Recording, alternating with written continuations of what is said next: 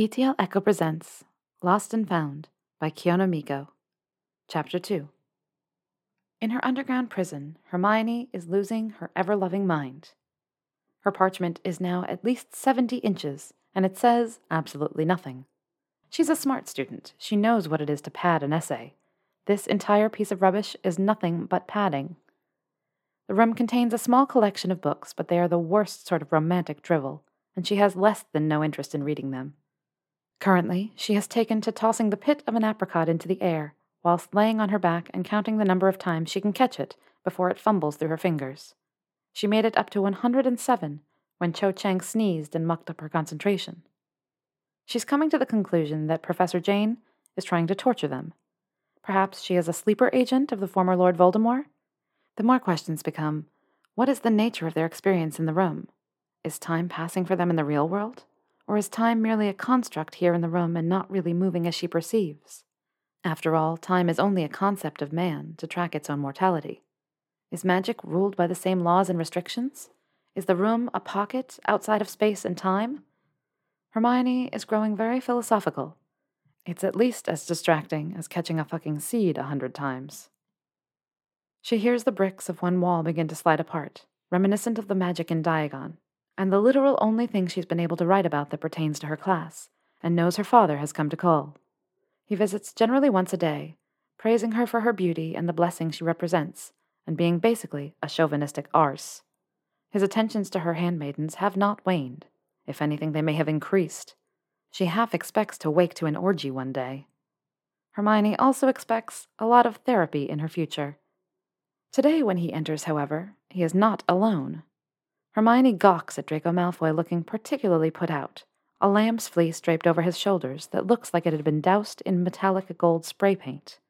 The front legs are tied under his chin, and the head of the lamb lays down over his forehead, not quite hiding the very foul look on his face. If she were not so entirely fed up with the entire situation, she would admit it's one of the most hilarious things she's ever seen. "Daughter, I have such a wonderful surprise for you." Hermione thinks she has seen everything, when Gilderoy Lockhart follows in after the lamb. He has been blindfolded and cotton stuffed in his ears. A rope tied around Malfoy's neck leads him along. She manages to hold back a snicker and inquires, "What is it, father?" "This wonderful merchant has presented us this golden lamb. Though it is not truly a gift, he has been generous and will allow you to enjoy the company of the beast for 3 days. Her father waggles his finger at her, a mocking smile on his face as he pretends to chastise. "Do not allow yourself to become too attached, dear heart, for the lamb is not mine to give, no matter how you might plead." No one says anything for a long time until finally Draco clears his throat loudly. He gives her a nod as if to cue her into action. Padma whispers something to her left. "Oh, isn't it darling when it bleats like that?" Hermione breathes deep and finally says, "Oh, father, thank you for bringing me this lovely animal." Her words are wooden and scripted, and she knows she sounds as convincing as a primary school play. Her acting ability does not seem to affect the progression of the story. "How generous of this kind merchant to allow me to keep him for a time." Rather than the king, Lockhart's booming and dramatic voice fills her chamber. Apparently the cotton isn't entirely effective to shield the conversation, but makes him yell as if only a bit deaf. "Of course, most beloved princess. For days thrice, you are welcome to this magical creature of gilded fleece. I shall return for it at sunset on the 3rd day, and hope only for your enjoyment as payment." Hermione looks back at her father and gives him a simpering smile. It turns her stomach a little, but no more than watching him graze Cho Chang's thigh with his hand as he leaves the room. Once the chamber is closed, bricks back into place, Malfoy throws the pelt off his back with a groan of frustration and relief. "Finally! Do you have any idea what I've been dealing with?" Hermione gapes at him. Is he accusing her of this? As if she had any hand in the story, the assignment, or his role therein? "The hell, Malfoy! What about what I've been dealing with? I'm trapped in a bloody crypt with the 3 most obnoxious witches to grace the halls of Hogwarts in a millennium." Draco looks over to the handmaidens as if he had hardly noticed them. Lavender is twirling a blonde lock around her finger, and titters out, "What's a millennium?" Hermione resolutely ignores her. She does a lot of that. Shaking himself, Draco gets back to the conversation at hand. Look, Granger, I don't know what is supposed to happen next, but what I do know is that muggles are fucking crazy. They dressed me up as a sheep, Granger. A sheep. Who does that? And how in Merlin's balls did it work? They tied a lamb carcass around my neck, for fuck's sake. Hermione has no answer to that, truly. Perhaps in the story there was magic involved with the lamb that would make it more convincing? Magic the room for some reason did not recreate? She says something to that effect, but Draco just snorts in derision and looks away. Such a handsome man! It's no wonder you have so immediately come to love him. Hermione looks over at Padma with all the incredulity her small frame can contain. Is that how this story goes? Lavender speaks next. Yes, it's only a sorrow your father will not give you up without further deception. Cho nods sagely. When this young man returns for you, we know that your father will transform us to ducks, so that your prince cannot find you. If only you could signal to him which duck you will be, so he might have you for a wife. Oh, this is fucking ridiculous. Hermione is looking at the three and waiting for whatever paltry wisdom is to come. There is a long pause as if something is supposed to be happening. Then the conversation cycles back to Brown. She snaps her fingers and her eyes light up. Of course, my lady. You will preen and clean your feathers, so that your love might know you. Oh, sweet princess, you are so clever. The three all nod in agreement as to Hermione's cleverness, and then wander off to lounge and eat fruit, or whatever it is that they do. Looking back at her partner, she clears her throat. So, it appears we have a plan. Malfoy rolls his eyes so far back, Hermione thinks he might lose them inside his head. Yes, and what a plan it is. I hide away in this pit of hell for 3 days with you, and Tweedledee, Dumb and Dumber here, and then trick that moron of a king. Hey, that's my father! Taking your role of princess a bit seriously, aren't you? He comments with a sneer. Of course the king is the prince's father. No, I mean that's my dad the room is using. My actual father. Oh. He doesn't seem to have anything else to say. They stand there for a moment, rocking on their heels and glancing around, before either speaks again. Hermione blurts out, Where have you been? At the same time that Malfoy asks, So what is there to do in here? Malfoy gestures for her to proceed. Oh, well, I've been working on my assignment. He snorts, predictably, but doesn't interrupt. I tried to find an exit at first. I had thought maybe I was supposed to escape, but then I remembered that princesses always need rescuing. She finishes bitterly, crossing her arms. Yes, well, Merlin forbid Hermione Granger can't risk her life for a little hero worship, eh? She glares at him, very much not appreciating the dig. I don't do things for hero worship, Malfoy. Right, sure. The satisfaction is its own reward, right, Granger? She lifts her chin and sniffs. Indeed. When he laughs, it's a surprise, but there doesn't seem to be any derision hidden within the mirth. He just seems honestly amused.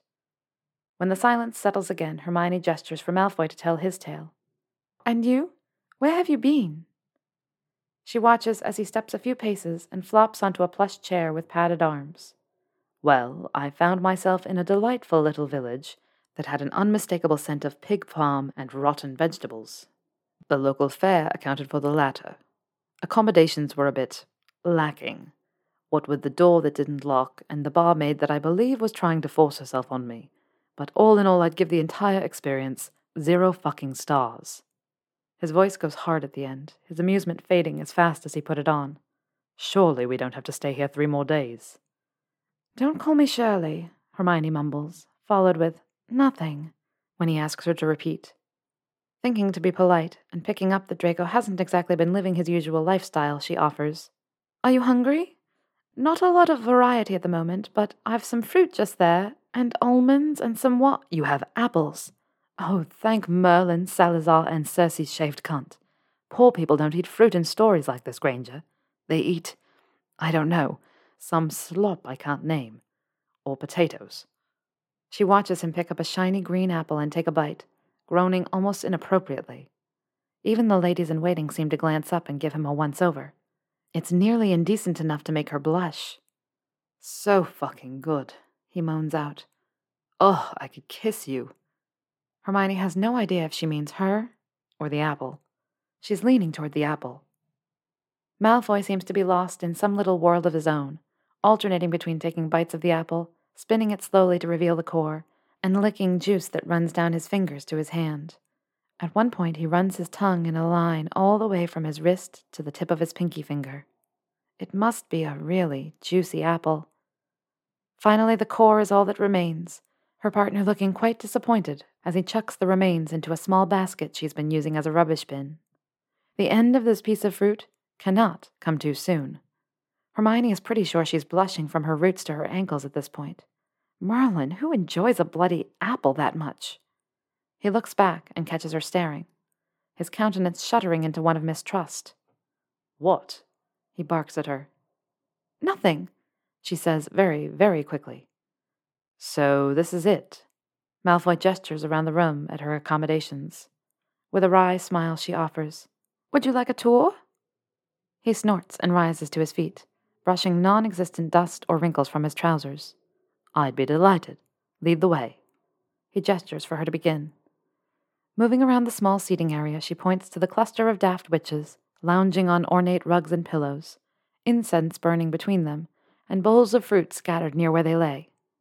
"This is the servants' quarters," she says with put-on self-importance.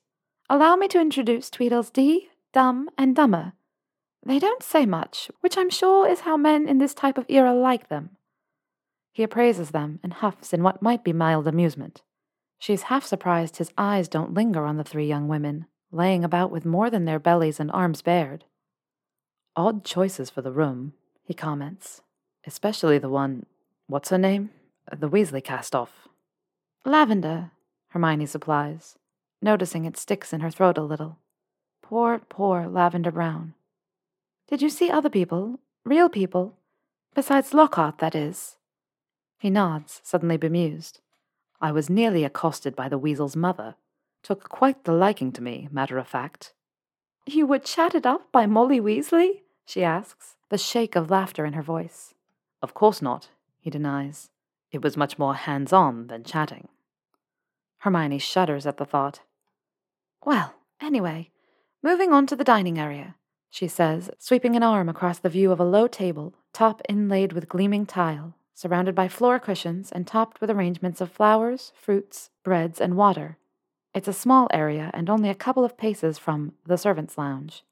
Really, the whole place is just a bit larger than the size of her parents' great room in total. Well, with the exception of the sleeping area, the one semi-private space that seems to have been designated for her.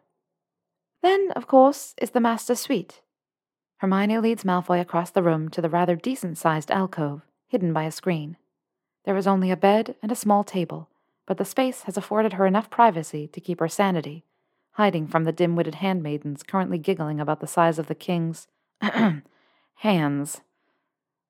"Not bad," he praises, looking at her admittedly comfortable bed with his brows raised. "Better than the straw rat's nest I've been calling home for the past few days." With no preamble, she watches him hop on the bed, reclining and looking quite at home. "Yes, sorry for your misfortune. Now, if you don't mind, this is my bed." "Oh, no, that won't do. I'm afraid for the duration of our stay, this will have to be my bed, Granger." Her patience has been onion skin thin for about 72 hours by now, and it's all Hermione can do to breathe through a complete conniption. "Malfoy? Draco, this is my bed. It has been my bed since I arrived, and it continues to be my bed regardless of any new circumstances. So kindly remove your person from my room." She's panting when she finishes, and is both mortified and gratified to see his eyes widen in surprise. But instead of conceding, he puts on some ridiculous theatrics. Hand over his heart, he answers, "But Granger, the only other place to sleep would be—" He pauses, looking around as if concerned for curious ears. "With the other witches. And with you as my betrothed, I think that is highly improper. Those girls out there." He places his hand beside his mouth, stage-whispering the rest. "They might try to have their way with me." He shudders for effect. "Are you done?" Eyebrow raised and arms crossed, Hermione looks as thoroughly unimpressed as she feels. "Just about," he says with a grin, "but I'm still not moving." She's racking her brain, searching for a way to appeal to him, when she realizes there likely is none. He wants what he wants, and he's used to getting his way. Fine then, fight Slytherin with Gryffindor. So with a shrug, Hermione slips her tie from her neck and slides her robes off her shoulders, leaving herself in her button-down and skirt. She's been sleeping nearly nude, but this will have to do for tonight. With one last glance to see if he's moving, she slides into the bed, feet under the covers, and nudges his legs with her own. Well, shove over then. The least you could do is share. What? Apparently, boldness is his kryptonite. I said shove over, Malfoy. It's a large enough bed. Surely you don't expect me, the princess, to retire with the servant girls. She gives him a smirk and then settles down, her back to him, and closes her eyes like she's never been more comfortable. Truthfully, she's a nervous wreck, but she hopes he doesn't know that. She's never shared a bed with a wizard before. A few quick tumbles with Ron at the burrow, after which she was promptly thrown out, lest his mum come poking around. Some heavy snogging sessions with Victor, but to lie beside a man for an entire night? Whatever, she can do this. She's Hermione Bloody Granger, and she is brave enough to sleep beside a human being. The bed tossles and bucks, as Malfoy roughly settles himself in. Fine, I'll call your bluff, Princess. 10 galleons says you're cuddled with Brown and Chang by morning. 20 galleons says I'm right here in my bed. What you do is no concern to me. Fine. Fine. There's a long pause, the irritation and stress that have followed Hermione for days finally giving way to sleep, when she hears a petulant but gentle, "Night, Granger." She grins and falls asleep.